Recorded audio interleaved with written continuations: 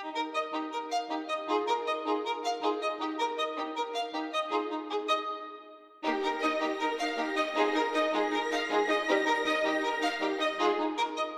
everybody, Tom Ziegert here. Welcome to my podcast, Theology 21st Century. For the fourth installment in my series, Places I've Come Across God, I'm telling the story about the day I met God. In Boyle Heights, Los Angeles, California, in 1999. Let's begin. Once in a while throughout a lifetime, there will be times you will just know that a certain day will be different than any of the others. This was not one of them. It was just another sunny, perfectly warm spring Southern California day in 1999. My class in youth ministry through the Bresee Institute would meet at 4 p.m. in Boyle Heights, Los Angeles, at a tutoring center. We were to meet Father Greg Boyle there, and he would give us a tour. This was an adjunct course, but part of my Master of Divinity program at the Claremont School of Theology. That course led the class of 10 students to a storefront that evening. The program we were to tour first was just one of the several built by Father Greg Boyle, who also headed up the organization called Homeboy Industries. Boyle Heights was noted for having the most gang members per capita of any area in the world. Homeboy Industries was a commercial bakery and limited clothing manufacturer that employed former gang members. The storefront tutoring center was a place where other gang and former gang members tutored school-age youth and children in schoolwork.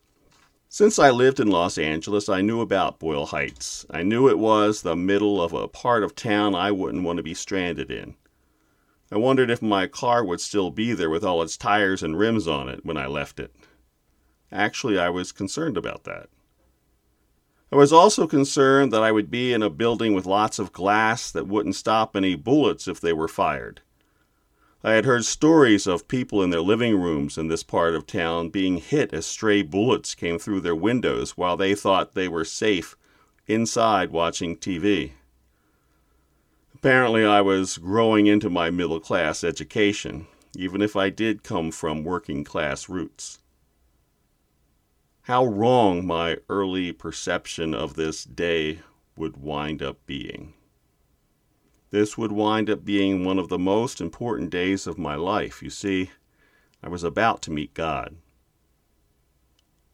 I walked the block to the storefront. Several of the other students from the class were there, along with the instructor already. Around the room were boys and girls, preteen and teenagers at tables where men with facial and neck tattoos were going from student to student, helping them with whatever they were working on. Somewhere, I had read that 16-year-old boys in Boyle Heights were starting to set aside money to pay for their funerals because statistics had them dead at 21. They knew their chances. Gangs were part of the landscape. They were their best chance of surviving, with absent fathers, and mothers that had to find creative and oftentimes debasing ways to support themselves and their illegitimate children beyond what welfare provided. These same mothers were known to at times step in the middle of gang wars to ward off their sons from killing one another. These same mothers were organizing as a voting bloc to see change done in their area. Of course, that was dangerous to the interests of several prominent politicians. So in time, the housing tenements would be slated for demolition, and the mothers and their gang member boys would spread throughout Los Angeles and Riverside counties to break the organizing women and to spread out the growth of gangs. I found myself standing in a hopeless place where the only way out was killing and being killed, selling drugs and taking them.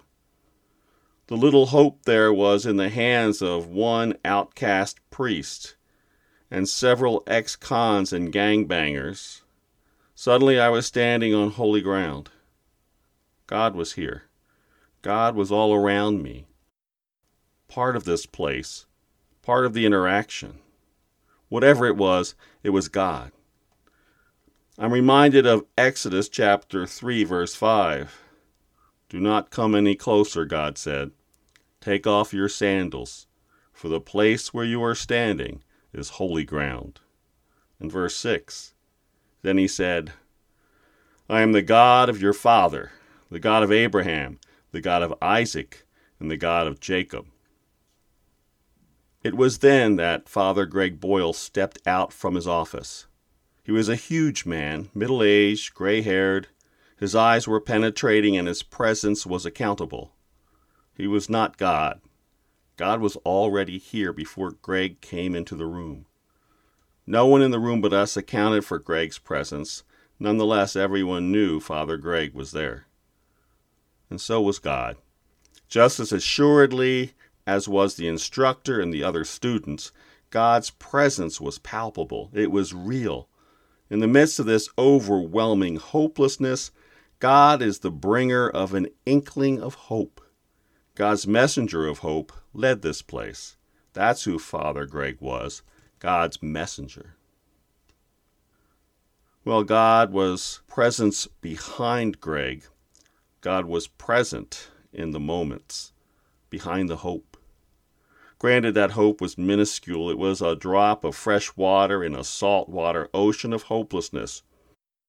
But isn't that really the essence of God? Hope, love, trust, faith. Since that day, I have never had to have faith that God existed. God exists. I know it. God exists as much as I exist, as much as you exist. In an age that considered André Gide's exhortation of existentialism, this would be my response to Samuel Beckett's Waiting for Godot. For surely if I am, then God is.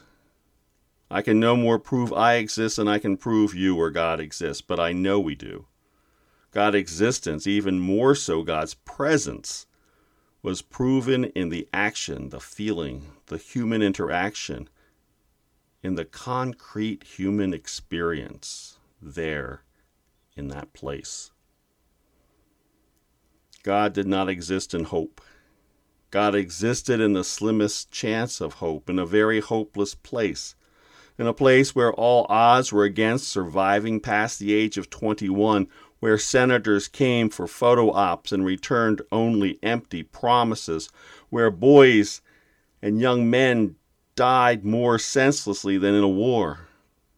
This is my God, found not in a church, not in meditative prayerfulness, but in the chaotic prayer expecting no answer by men and boys who have no reason on counting on anyone or anything but themselves and a gun. It was as if God were saying, "This is who you serve. This is your God. I am not hope. I'm not even the promise of hope.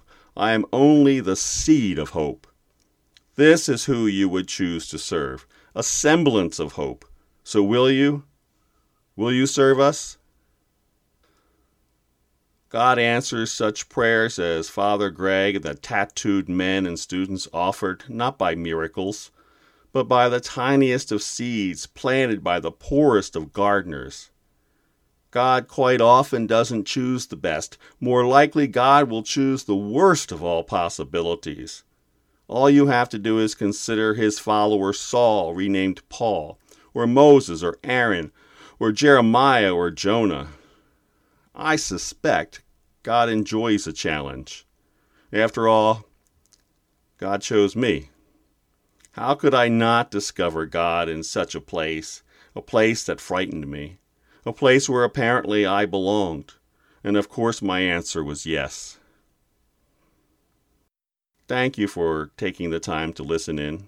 Please leave a like or comment. We're coming to the end of this series. Next week's will be the final episode.